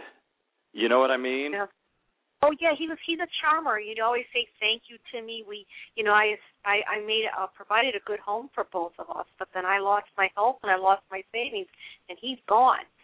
It's just like it's like a person I never knew. I mean, I really did. I took care of him because there was a lot of. I still love him, but the pain's still there, what he's done to me. I mean, I'm not a fool, but I'll allow him to come in and, take charge of my money or anything. But you know what I'm saying? I'm in shock. Well, he's essentially a selfish person. He's out for himself. Okay? Yeah, you're right. And that's not going to change. There's no remorse. But what I'm saying, ultimately, I don't care if he comes back with me or not, but I still, as a human being, he really can't take care of himself, so I know I'll always have to be, over his shoulder. But now I don't know if I really want him back home, but I would never close the door on him if he needed a place to stay. And that's what I'm afraid of, because I've had relationships in the past, and he was such a tyrant that they didn't walk, they ran. Well, I don't think that's ever going to change at all. So where is he now? I mean, is he, who's taking care of him now? He's with the woman that he gave the money to that is a proclaimed school teacher, believe it or not, for the Physical Challenge. Listen, don't let this guy back into your life. I mean, you could still love him. You could still support him. I wouldn't invite him back into your house. There's character defect here. And there is not at all a recognition of it on his part or remorse. And he's not going to change. He's always out for himself. It's always all about him. So you're better off without him. I mean, you can't divorce your brother. I mean, you've got some responsibility toward him, but don't be foolish with this particular relationship. Otherwise, he'll just do the same thing again. Well, see, Victor, he never developed. He's about 3 feet tall. He's about 80 pounds. And that's why it's not. I know he's a man, but I look at him as a child. And it's like taking, you know what I'm saying? So just so you understand me, I am a very strong person, but I always look at him. I know he's a man, but I look at him as a child. He's so fragile and everything. I hear what you're saying, but again, you're going to get the same thing. So you're up to you to not let that happen again. All right, then I know what you're saying. I'm just going to I can look over like I do now. It's hard, but I call him. I check up on him. I don't want him to ever go hungry. I just feel it's my personal responsibility because, like I said, my parents are deceased. Mm-hmm. So, and I think you're doing all the right things. But, again, you seem a little worn out, honey. I think you need some rest. Are you tired? Yeah. Or worn out in general just from life? To me, it feels like you need to lie on the beach or something and just, kind of cleanse your soul of all the wounds and chains and all the heaviness that's upon you. You need a good cry is what you need, I think. I think you need a catharsis. I cry every day, but I smile to everybody, but when I'm alone, I cry. And I feel like I'm on a train, and I want to get off the train and just rest a while. But I have responsibilities, and that's, there was a lot of things that I had to go through. Now, let me tell you something about that. Now, do you know about the work of Carolyn Mace? Have you heard of her? No, I haven't heard of Carolyn Mace. She's a medical intuitive, and she's written a lot of books. She's really famous. And she says that, we have a certain amount of energy. And then we feel responsibility toward other people, obligations toward other people, and after a while, we're not even living our own lives anymore. We're basically slaves to the people in our lives who are just draining us and using us, and we have no energy left for ourselves. Your homework is to disconnect those cords that are plugged into you. It's almost like taking, a vacuum cleaner cord and unplugging it from the wall socket. You're the socket, you're the juice, you're the energy. And I think too much of your energy is being used up by other people, by obligations. You don't really have any joy left in your life. And so, in a sense, you've got to free yourself from all the ownership, all the claims that other people have laid on your energy field. I bet every day you're just dragging yourself through the day. So I think it's time for you to stop being so nice and living your life as if it belongs to everybody else but you. I think you've got to reclaim your energy and start living for joy instead of for obligation and responsibility. That doesn't mean to become irresponsible, which I don't think you could do anyway. I think sometimes nice girls finish last. I think you might be a little too nice. I think it's time for you to let your hair down and, be slightly more rebellious, more free. You know what I mean? Yes, I've been telling myself that the last couple of days. I know he's not going to go hungry. Don't worry about him. Yeah, don't worry about him. Well, he's fine. Because he's a victim also, I understand that, but I've been thinking of the joys in my life that I want to start doing. But you are right, I'm just physically, emotionally, everything, I'm just completely You're spent. See, so it's almost like, trying to keep up with your bills every month, but you've got more bills than you've got money. Right now you've got too much energy going out and not enough left over for you at the end of the month or at the end of the day. That's got to stop.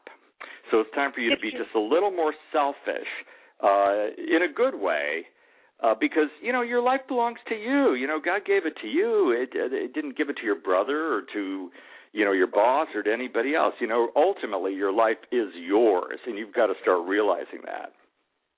I've been cleaning up the mess. See, it was more than just my life savings. This woman was so shrewd. She was using the credit cards, and she had my brother sign a sheet that authorized her. They hit me every way they could. They even tried flooding the house. I mean, it's so bizarre. And this was a woman that I actually detoxed. Well, I think she's got a lot of evil energy, manipulation. She's not to be trusted. She's a sociopath. But why in the world did you let all that happen? I mean, come on, stop. She was so cunning, and I'm actually ashamed of myself that I didn't see it. You got to learn from your mistakes. Don't let it happen again. I certainly did. I thought she looked at people the way I did. When I see somebody physically challenged or someone that's struggling and going through their trials and tribulations, I show sympathy, empathy, whatever I can do to help them. And that's how I thought. My brother at one time was a good soul, but when they got together, they were like dynamite. And I didn't see it. I did not see it. She said everything I wanted to hear. That's the best way I could. Well, you fell into a trap. I mean, this was an intentional setup, and you fell into it. And, there are bad people in the world, and this is one of them. Don't let it happen again. No, it will never happen again, and I don't even want to be in the same room as her. I have never even been in their home. I am moving on. Like I said, the responsibility, I know she's going to kick him to the curb. I will never let him go hungry or homeless, but I do want to live my life and have joy with what's left of my life. But as a human being, he is still a human being. I don't like what he's done to me, but I think also your name's Debbie, I think, or Deborah. I think. No. Huh? My name is Linda. I'm sorry, Linda. The way you relate to people is essentially dysfunctional. So you've got to relate to people as equals. I think you try too hard, you give too much. You know what I mean? You got to be able to tell where the appropriate balance is and just say no. I understand that now. Yes, that was one of my lessons I learned. Yeah, that's a big lesson, and it's still there. So next time the opportunity comes to say no, prove that you learned the lesson by saying no and walking away. Yes, I did learn that, believe it or not, and I catch myself where I'm going to go right back in the same mode when it goes to my brother, like I'll worry, you know, do we have the proper shoes and everything for his feet? Well, I think. Listen to me, Linda. You are delaying your own happiness by doing that because essentially, I think you might be shy. You might be lacking confidence. It might be difficult for you to really establish new relationships, and so you're basically using this for an excuse for your own, deficits when it comes to being able to form new relationships, new connections, okay? So stop using that as an excuse. That's really what it is. It's an excuse for your own being shy, being introverted, having a lack of confidence. You've got to develop more social confidence, and I highly recommend that you stop giving as much as you do. It's way out of balance. So that's why you have a tendency to have unbalanced relationships. And the same thing happens over and over again. So, you know, you've just got to evaluate every relationship you get into to make sure that it's 50-50, okay? Okay. Thank you. Thank you for your time, Victor. You're Thank so you, Michael. welcome, Linda. Okay, You're take welcome, care. Linda. We'll talk to you again soon. Thank you, Michael. Can I continue to listen, Michael? Can you mute me? Sure. Yep.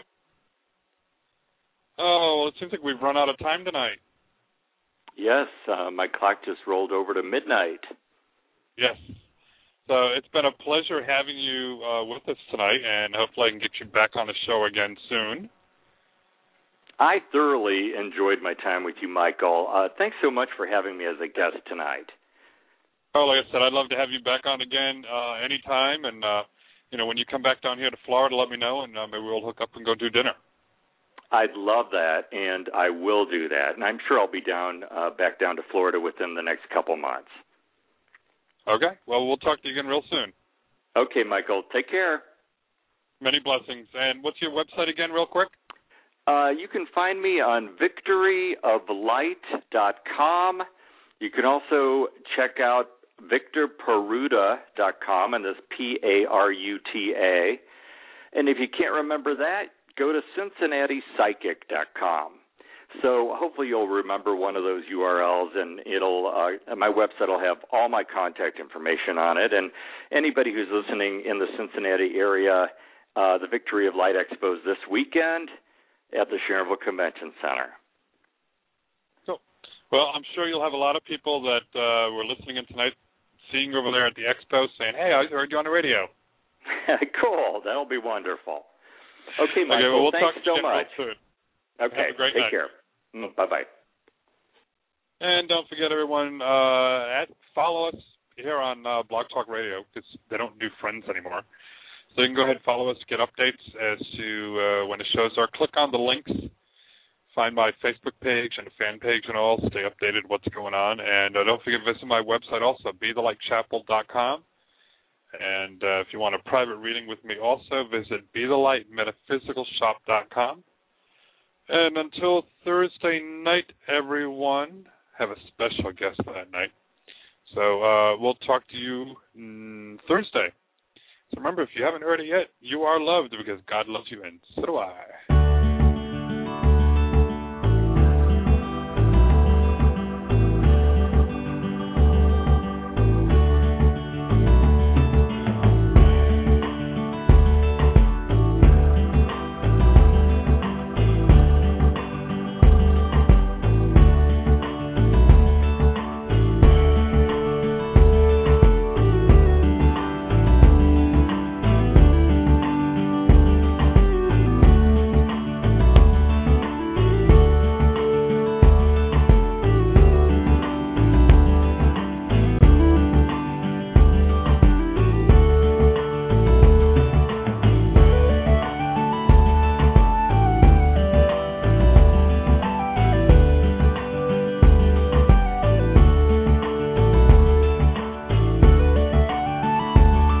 Lucky Land Casino, asking people, what's the weirdest place you've gotten lucky? Lucky? In line at the deli, I guess? Aha, in my dentist's office.